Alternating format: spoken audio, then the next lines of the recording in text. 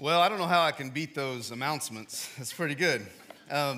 Hey, seriously, every week, when you guys see it for the first time, I'm seeing it for the first time. So I have no idea what's about to happen. So it kind of keeps me on my toes. Well, hey, good morning, everybody. My name's Clayton, the pastor here at Central.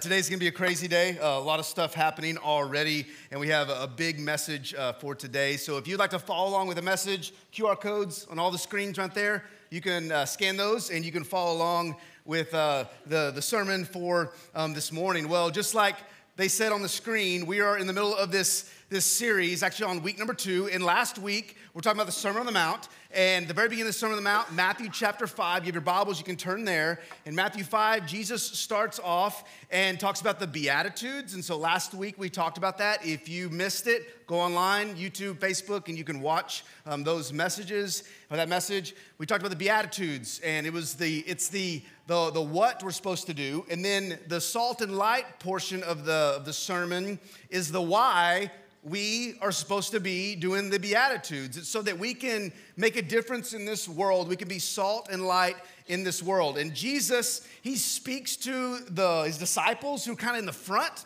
and then all of the crowd, which was behind him, and says, hey, if you want to be a follower of mine, being a disciple of mine looks like those Beatitudes, to be humble, okay? To be heartbroken over your sin, to be hungry for a relationship with Jesus, and to help people and to love people in Jesus' name. That's what it means to be a follower of Christ. And honestly, I think people in that outside, when they were watching the Sermon on the Mount, or us in this room, we kind of feel good about those things. We're like, hey, I can do that. I can fulfill some of those Beatitudes. I can make that a part of my life. You might feel good about that, but the people that were in this room had a problem. The people that were watching or listening to the sermon had a problem, and Jesus knew it. He knew what was going on in their hearts. He could understand their hearts. And the problem they had was kind of like one of their heroes had in the Old Testament, which was King Solomon. Y'all remember King Solomon?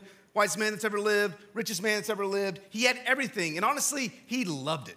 He loved to have all of those things. In fact, if you look in 1 Kings chapter 11, here's what the Bible says. It says, now King Solomon, he loved many foreign women. Did y'all know that? Maybe not, I don't know. He had a bunch of women in his life, 700, okay? Guys, it's not a good idea, okay?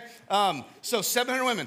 Besides Pharaoh's daughter, so the princess of Egypt, he married women from Moab, Ammon, Edom, Sidon, and from among the Hittites. And the Lord had clearly instructed the people of Israel and said this, you must not marry them because they will turn your hearts. They will turn your hearts to their gods. So he was saying, hey, this is a clear thing that you're not supposed to do. But the very next part of the scriptures says this, yet Solomon insisted on loving them anyway. He said, thanks God, but I'm going to do my own thing. Thank you for giving me all the wealth in the world. Thank you for giving me all the wisdom in the world, but I'm going to do my own thing. Why? Because I love it. I love it so much. In fact, it fulfills me. Or he thought that it fulfilled him. And so he spent his life chasing after things that he thought were going to fulfill him, and they didn't. And the people who were hearing the Sermon on the Mount, they were kind of in the same boat. They were all chasing after something that they were holding on. They were holding on to something they thought could fulfill them. But before we jump into that, I think you and I are the same way. So we love to talk about these biblical characters and how they messed up and how they did things wrong. But the truth is that you and I are very similar. We cling to things that we're so strongly for or so strongly against. And these are our stances, and no one's ever gonna move us in that meter. Like we're gonna stay in that spot no matter what. For example, we have some religious beliefs that we hold strongly to. And I think those things are great. We should hold on to those things. But there's also some things in our religiousness that aren't really in the Bible. It's just things that we want to hold on to or believe or practice. But we hold on to those things so strong, and we say no one can ever move us or sway us. You know, the thing we do is we have such strong convictions about our culture. And so we look at our culture and we say, man, everything is falling apart and our culture is falling away. And we have this idea of what we want our culture to be like, and we're wondering what has happened. But probably the biggest one that we have is our political views, right? We have some political views that we hold on to so strongly. And if you guys have been awake for the last couple of months, which I think everybody in this room has, then you probably heard about the big things that are going on, right? There are these two big decisions that have come down through the Supreme Court, and it's become a divisive thing for our entire country between guns and abortion. Can we get more divisive than those two things? I mean, come on, those are massive things. And I'm not here to like tell you what's right and wrong in the middle of that. It's not my place here. I'm here to tell you what Jesus has to say, okay, from today's message. But I will say this, that what you believe about those things are so strong. I get it. I get it. And have you ever had a conversation with someone on the opposite view? Has it ever gone good? No. It's why when family comes over, you're like, hey, we're not going to talk about that. You know, we're just not going to bring it up, because we know it's going to go bad and everything's going to fall apart. And so we just don't even bring those things up. We have these views that we hold on to really, really strongly. Well, in Jesus' day, the people were the same way. In fact, I would say that they held on to some things, some laws, even stronger than you hold on to some things in your life. In fact, the scribes and the Pharisees, who were like the religious elite of the day, they held on to these laws so much, these Old Testament laws so much, that they even added on to them and made sure everybody could see that they were living even above the law, okay? To show just how much they loved holding and keeping the law. So Jesus, he needed to deal with that, because there's probably some scribes and Pharisees in the audience.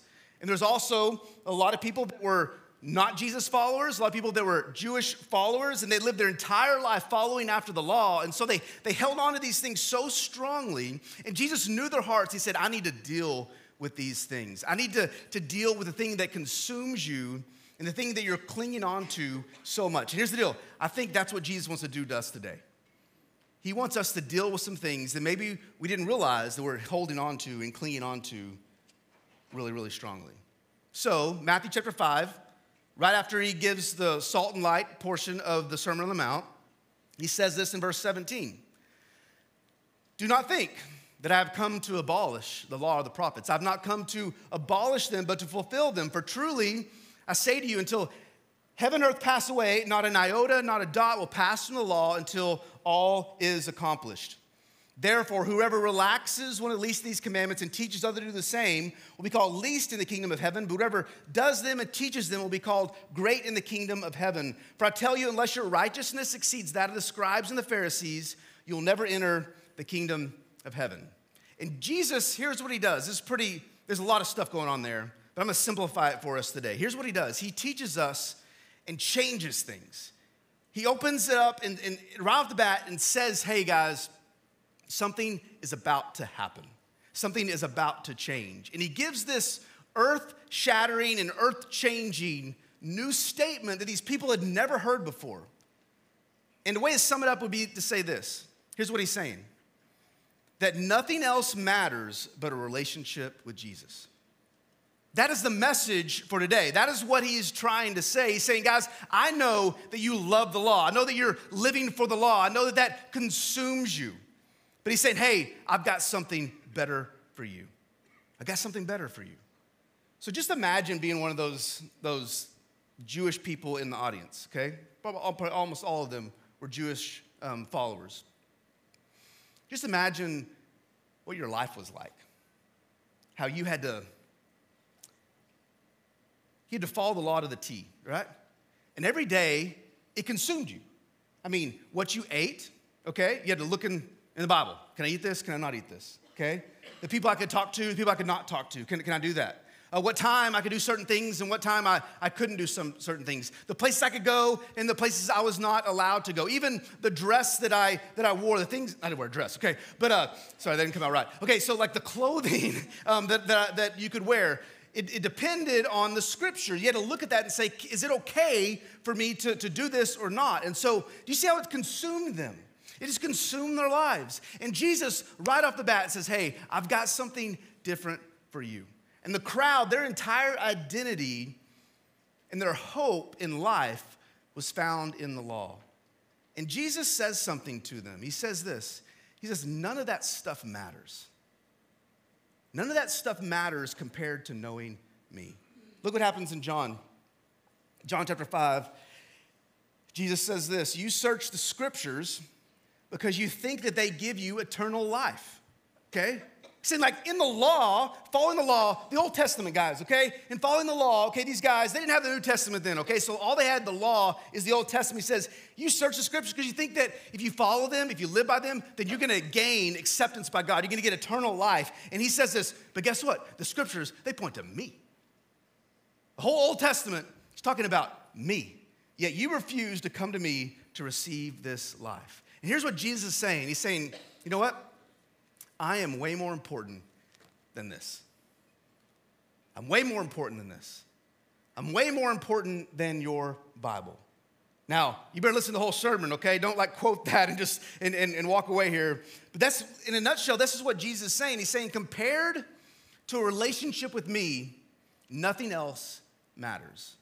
And some people were probably saying, you know what, so Jesus is saying like, everybody needs to take out their Old Testament, like tear it out and let's just get rid of it. And that's not what Jesus is saying at all. In fact, he talks about it immediately following that statement. Let's go back to Matthew chapter 5. He says this, do not think that I've come to abolish the law or the prophets. I've not come to abolish them, but to fulfill them. And so he says the law and the prophets, what is he talking about? Well, the law was the first 5 books of the Old Testament, okay? And the prophets were pretty much like the rest of the Old Testament, okay? So you have the entire scriptures, the entire Old Testament in your Bibles, okay? The vast majority of the pages in your Bible. And he's saying all of those things, that's the entirety, that's the law and the prophets. He says, don't think that I've come to abolish them. And the word abolish means literally like to tear it out, okay? Or to break it down. He's saying, I've not done that. I've come to fulfill those things. And you think, how in the world has Jesus fulfilled the Old Testament? And I think that's one of the hang-ups that a lot of us have. It's kind of confusing to think of the way that Jesus fulfills the Old Testament. Or maybe say it this other way. How does the New Testament and Old Testament work together? Because I can read some things in the Old Testament like, that's whack. Like, that's crazy. Like some of those things, some of those laws, like why are they doing that? Why did God say that? I'm confused because it seems like in the New Testament that there's a contradiction there. Like it doesn't really make sense to me. And so there's confusion there because it's culturally different from Jesus' day all the way back to the very beginning. And Jesus says, no, I have come not to take this away, but I've come to fulfill it. So let me show you just in one screen how Jesus fulfills the Old Testament in a really simple way. So here's how he does this. First, he does it with the law. So you had all these laws, about 613 laws in the Old Testament. And there's some different kinds of laws in there. Like we mainly know the 10 Commandments, but there's a whole lot more than just that. And here's what Jesus says. I fulfill the law by my perfect obedience. Him being perfect, him being sinless. He's saying, you don't have to live your life trying to obey every part of the law, and if you mess up, you are condemned. He says, I have fulfilled that for you on your behalf. But also, he fulfills the law through the prophecies. So the rest of the Old Testament, full of prophecies of Jesus, okay, and what's going to happen, and of God and what he's going to do. And Jesus says, I fulfill those things with my life. His life fulfilling those prophecies, and eventually his death fulfilling those prophecies. We know the third thing he does in the Old Testament, the way he fulfills the Old Testament is a big one. It's the sacrifices. Remember the other couple weeks ago we talked about what a bloody mess this place would be if we still had to live by the Old Testament sacrificial law. It'd be nasty. We need some tarps up in here. It'd be gross. But we don't have to do that anymore because Jesus, he fulfills that through his death. But that doesn't mean that the whole Bible isn't important. In fact, Jesus goes on and says that the whole Bible is important. Look what he says the very next verse, verse 18. He says, for truly I say to you, until heaven and earth pass away, not an iota, not a dot will pass from the law until all is accomplished. Okay, what's he talking about there? What's an iota and a dot? I don't know. Okay, so the iota and dot, that's like Hebrew speak for the smallest like little marking when you're writing Hebrew. Okay? And he's saying not the smallest, tiniest portion of the Old Testament is irrelevant. All of it is important. From the great things to the small things, all of it's important. In fact, he talks about it, says in verse 19, therefore, whoever relaxes one of the least of these commandments and teaches others to do the same will be called least in the kingdom of heaven, but whoever does them and teaches them will be called great in the kingdom of heaven. So Jesus is saying here that the Old Testament is important, all of it. The big stuff and the small stuff, the stories, the prophecies, because there's stories about God. So we're not supposed to discard them. But what he's saying is don't let them consume you. I think a lot of times in our walk with God, our pursuit of God, we let some things consume us that were never meant to consume us. Some things that should never drive us, but we let them take control. Look what happens in Romans chapter 7. Paul says this, now we are released from the law, okay? That's a big statement. Having died to that which held us captive, so that we serve in the new way of the Spirit and not in the old way of the written code. He's saying that we're not to disregard the Old Testament, but instead we're supposed to worship the God who wrote the Old Testament. That's what he's saying, okay? So there's a difference between that. Y'all track with me? We're supposed to be worshiping the God who wrote it, not the writings themselves. We're not bound to those things anymore. And so if you focus on Jesus, then you're no longer bound by what we call the Old Testament. Okay, so another way of saying the Old Testament is the Old Covenant. You're not bound by the Old Covenant anymore. Instead, you're bound by the New Testament or the New Covenant. And the New Covenant is all about relationship with Jesus and this law of Christ, this new law that he gives us, which is grace through faith. He says, here's how you follow it. There's this new covenant. You follow it through this one law. And he says it in a couple different ways. One's in Matthew chapter 22. He says, you must love the Lord your God. We know this one, right? With all your heart, your soul, and your mind. This is the first and greatest commandment. And a second is equally important, to love your neighbor as yourself. For the entire law and the prophets are based on these two commandments. So, the entire law and the prophets, right? All the Old Testament are based off of these two commandments, love God and love people. And he also says this in John chapter 13. He says, so now I am giving you a new commandment, love each other. Just as I have loved you, you should love each other. Your love for one another will prove to the world that you are my disciples. Here's what he says. He says, everything's changed, guys. You're no longer bound by those things. So Jesus, he gives this clear direction for the rest of his sermon. He says, I am setting this new standard for you guys to live by. This new way of life. And so what he does for the rest of chapter 5 is he gives 6 examples. So we're going to go through those really fast, just kind of hit the highlights on them. But there are 6 examples of how this plays itself out. And he bookmarks these examples by these 2 statements we'll get to at the very end. But let's go to Matthew chapter 5, verse 21. He says this, you have heard that it was said to those of old. So throughout the rest of Matthew 5, he says this 6 times, okay? He says, you have heard that it was said to those of old. Or you've heard that it was said. Or he's talking about the Old Testament. Guys is like, hey, you guys remember in BBS when you were told that, right? You remember reading that? You remember reading that in the scrolls? You remember reading that in Isaiah? You remember reading that in Genesis? He says, you remember these things, right? And he says, remember what you were taught. And over the next 27 verses, he begins to describe these 6 Old Testament laws. So let's look at them real quick. Old Testament laws throughout the rest of Matthew chapter 5. So we're going to jump through the rest of Matthew 5 today. Here's the first one. Do not murder, okay? You've heard that it was said to those of old, do not murder. Yeah, I get it, okay? So that's one of the laws of the Old Testament. Here's another one. Do not commit adultery. So that's like the second one. Second one is do not divorce immorally.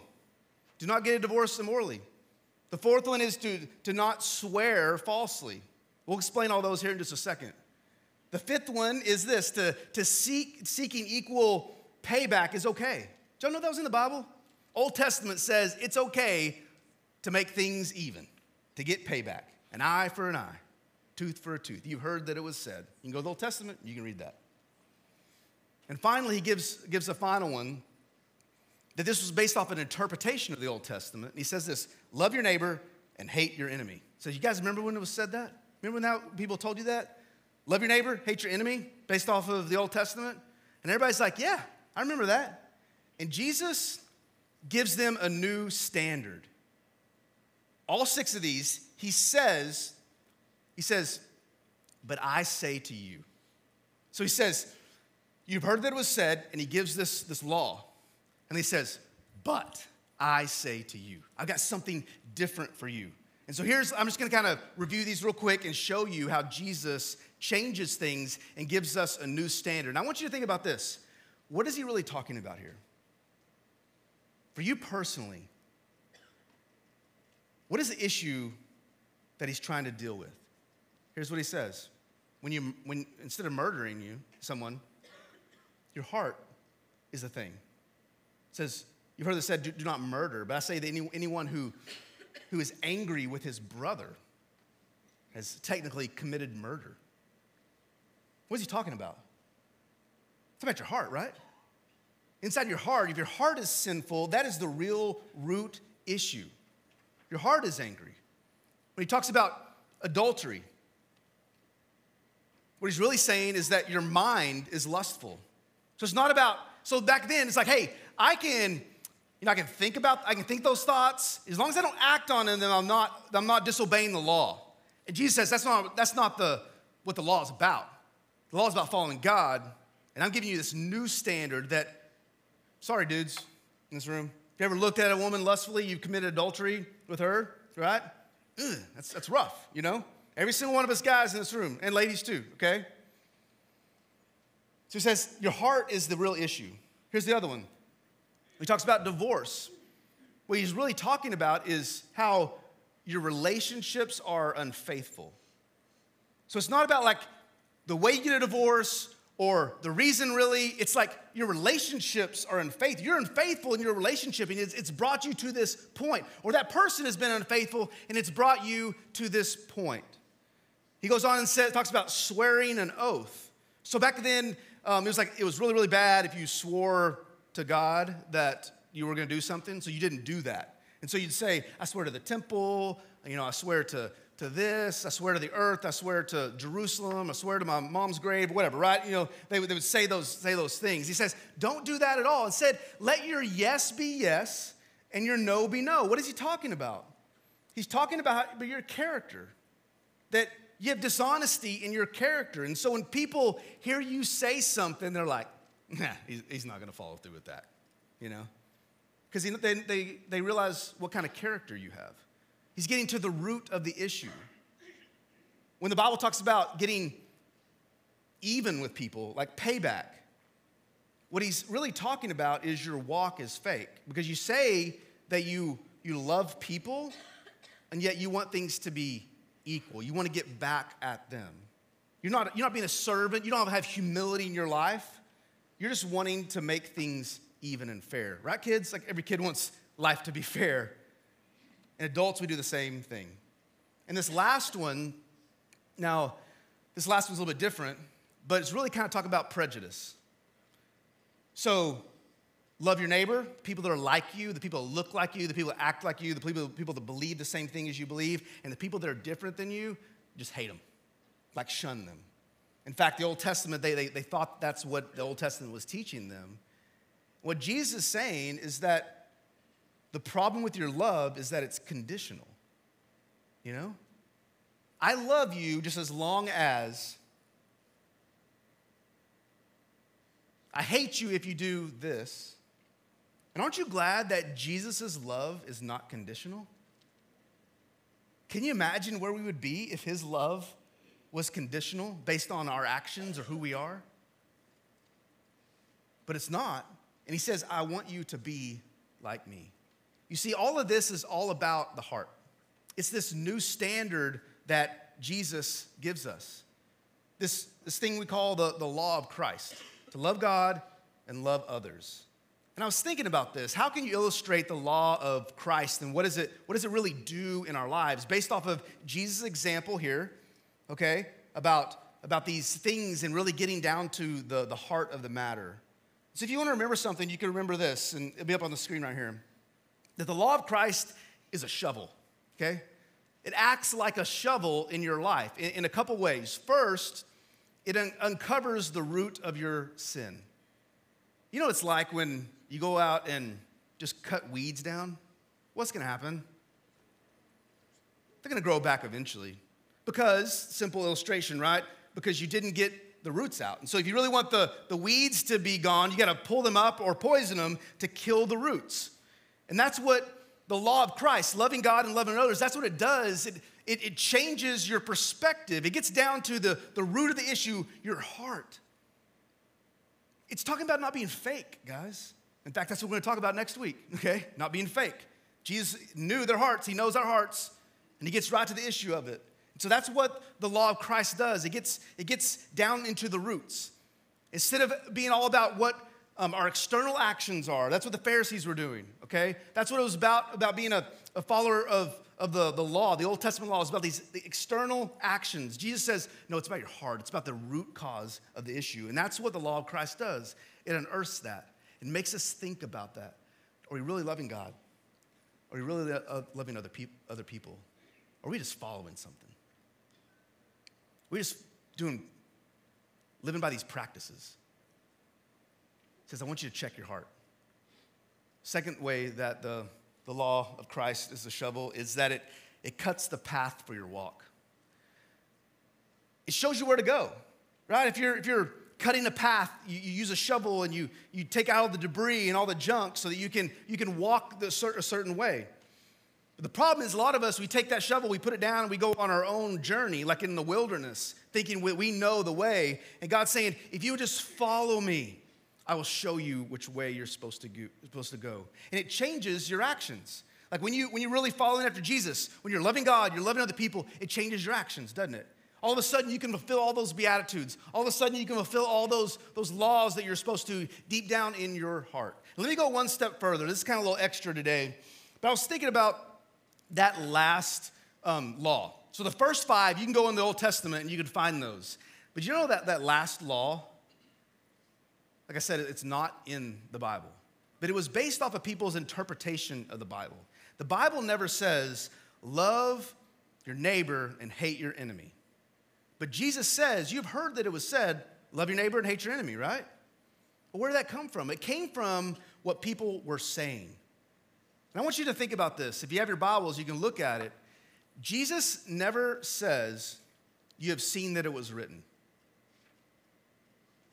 He says, you have heard that it was said.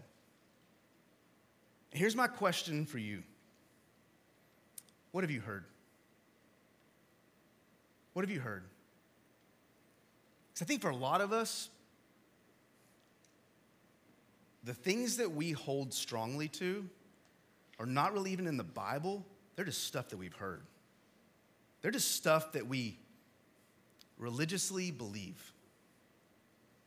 They're just stuff that we grew up thinking that was the right way. And if I were to go and say, where's that in the Bible? And you're like, well, that's in there, I promise. I promise you it's in there. Let me ask this in another way. Are you following the Bible or just what you've heard? Because the reality is there's a lot of things that we've heard that may not be in the Bible. Here's some things that we've heard. Jonah was swallowed by a whale. Did you know that's not in the Bible? Never says that he was swallowed by a whale. What does it say?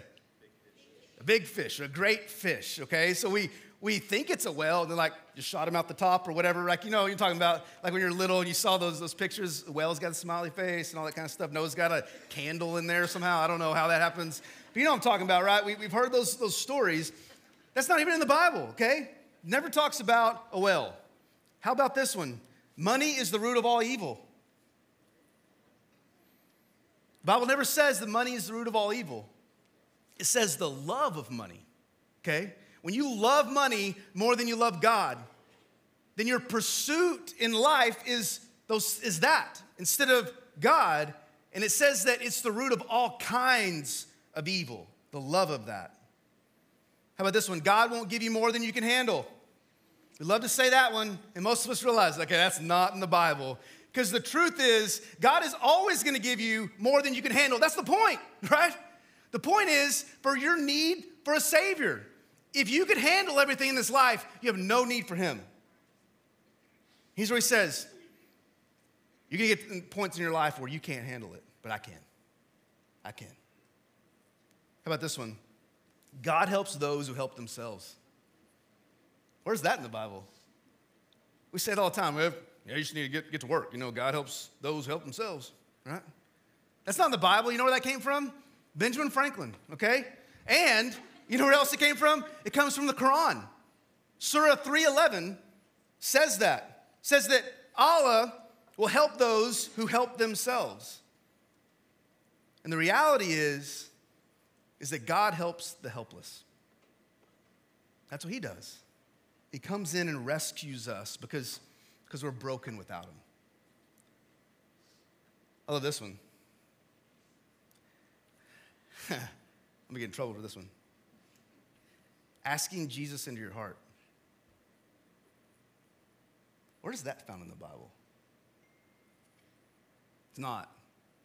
Now, it's a good metaphor. I'm not knocking it, okay? It's a good metaphor for giving your life to Jesus, okay? Asking him to come into your heart. But saying a specific prayer and asking Jesus to come and live in your heart, that's not in the Bible, guys. It's not. Now, it's a good way that we try to use it to help people to see what it means to give your life to Jesus, but that's not actually found in scriptures. Here's the deal. We get caught up so much in the weeds of some of these religious rules and religious practices that we have. And my fear is that we start to look more like the Pharisee than a follower of Jesus. And the people in the crowd were dealing with that. And Jesus knew it. And here's what I'd like to say that'll probably get me in trouble as well. That's okay. It's kind of my job here some days. One of my rules is to always make someone mad in every sermon that I preach. So, here we go. One of the things that we in our culture deal with is we hold on to some things so tightly that are great things, but they're not the ultimate thing. And my encouragement to you is this. When it comes to being a follower of Christ, if you had to choose one thing over the other, my prayer for you and for me as well is that you would be biblical more than just being Baptist. Let me say that again. Your identity is not being Baptist, a part of Central Baptist Church. Even though I love that. Man, I've been a Baptist my entire life. I'm telling you this. You should find your identity in being a believer, a biblical believer, more than being just a Baptist. Because here's the deal, guys. The world could care less if you're a Baptist or not. The world could care less about what tradition you hold to. The world is looking for hope.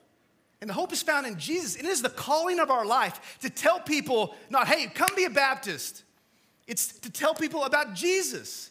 That's it. And yet there's some things that we hold on to so strongly. And if we would just just release those things and say, let's just be biblical. I'm not saying being a Baptist is unbiblical, but there are some things in every tradition that we hold on to, whether it's a Baptist or Methodist or Presbyterian or anything like that. We hold on to some things that we think give us life and purpose, and they don't. Now, all these standards, these do's and don'ts that Jesus is talking about, honestly, they can be overwhelming. And that's kind of the point. I mean, Jesus knew that. He knew that they were going to be overwhelming. And so he sets this standard really high. He says, it's not about your external actions. It's about your heart, okay? And when that happens, man, that makes it difficult to live up to that high standard because we all know our hearts, don't we? We know how jacked up we are. And so that might be very demoralizing to all of us and probably to that crowd as well. And Jesus says something right before he lists all those 6 things, and right after he lists those 6 things, and I want to show them to you right here on the screen. Here's what he says. For I tell you, unless your righteousness exceeds that of the scribes and the Pharisees, you will never enter the kingdom of heaven. So that's what he says at the beginning, okay? And then at the end, he says this. I love how he just threw this in the end. He says, hey, here's this list, all the things you got to live up to. Man, it's this high standard. And then he says this, you therefore must be perfect as your heavenly Father is perfect. And you're like, are you kidding me? Like, there's no way I'm going to live up to those things. And I'll say this, the Sermon on the Mount is harder to follow than living up to the 10 Commandments. It's harder to live by that standard, this high standard that Jesus has for us, than it is to follow the Old Testament law. And Jesus, he's setting up this high standard that goes beyond the rules because he wants us to get something. He's saying to us, these things are impossible without me. It's impossible to live up to those things without me. So here's the point of all this. Here's the point of the whole message. If you were to remember one little statement that kind of sums up all of this, it's this statement. The life you're building will either make you or break you. Think about this. The things that you give your life to, it's either going to make you or break you. And that's what he was telling that crowd. And I believe that's what Jesus is talking to us today as well. And he's given us an option. He says, here's the deal. You can live by all this religion, and it is going to break you. The Bible says that the law is weighty and heavy, and it condemns you. And if you want to live by that, if you want to be tied to that, go ahead. But it's going to break you. That's kind of what Jesus is saying here. He's saying, hey, the law can never save you. The law is heavy. But Jesus says this. He also says that his burden is what? Light. He says, my burden is light. The law is heavy. My burden is light. You can either follow the law and make that ultimate in your life and the purpose of your life, or you can follow me. Choose. Make a choice. The question is, what are you living for? What are we living for? Are we living for like following this religious code that we set up for ourselves and just being good Christian, right? Are we actually following what Jesus called us to do? Are we truly being a disciple of Jesus? And here's something else I think that is important for you to write down, is this simple statement: God, help me. Right? God, I need help. I need help. If you think about the choices you make in this life, whether they're gonna make you or they're gonna break you, the reality is you need help. You need some serious help. And if you go back to the very first beatitude, if you remember it from last week, it talks about being poor in spirit. What does that mean? It means to be so like broken without God. Like this being spiritually bankrupt. Remember that? You're so spiritually bankrupt and broken that you're like, without God, I am worthless. There's no way that I'm living up to this standard. And that's where God wants you to be. Say, I can't do this on my own. I need help. I need help. So let me ask this final question for us today. Are you religious or are you a follower of Jesus? Because you can't be both. Can't be both. What are you living for? Are you living for a relationship with Jesus that changes your heart? Or are you just following a bunch of rules? And the beauty about it is that when you truly follow Jesus, living out that life and following the rules comes naturally. When you love God and love others, everything else falls in line. And that's when your life counts, instead of the pursuits of your life breaking you. And Jesus has something special for every single one of us. But here's the thing. We have to choose. What are you following? Following the law? Following Jesus? My prayer is that we would all follow Jesus. Let's pray. God, thank you for the hope that is found in Christ, because honestly, without Jesus, we are hopeless. I know this is kind of confusing sometimes to think about the difference between the law and grace and following Jesus and being religious, but I pray that you would show us, God, the point of all this. The point is that nothing matters compared to a relationship with Jesus. So I pray for everyone in this room who does have a relationship with Jesus, but maybe has drifted towards legalism, maybe has drifted towards just following a bunch of external and outward things to try to make ourselves look good. We love to follow these rules, but when was the last time we shared our faith? We love to let people see our righteousness, but when was the last time that we gave to someone in secret? That's what it's all about. Truly following Jesus instead of following a bunch of rules. I pray for people in this room, watching online, who have no relationship with you, Jesus. I pray, God, that you would convict their hearts to see that being a Christian does not mean saying no to all these things. It's about saying yes to Jesus.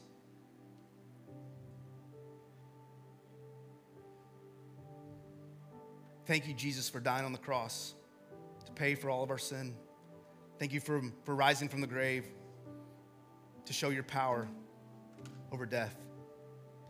And you ask us to follow you, and you will give us life. I pray that every one of us in this room will do that. Truly follow you. Help us, God, to do that, because we can't do it on our own. We pray all this in Jesus' name. Amen. Hey, they're just finishing up service in there, and I wanted to come out and tell you that we love you guys and we're praying for you. If you made a decision today, we would love to hear about it. So you can email us at prayer@cbcowasso.org, and we'd love to respond to you, pray with you, and just be in that communication, because you just made a decision. That's awesome. We want to celebrate that. Remember, as we go out into the world, that we exist to live for Christ, love people, and make disciples. Have a good day.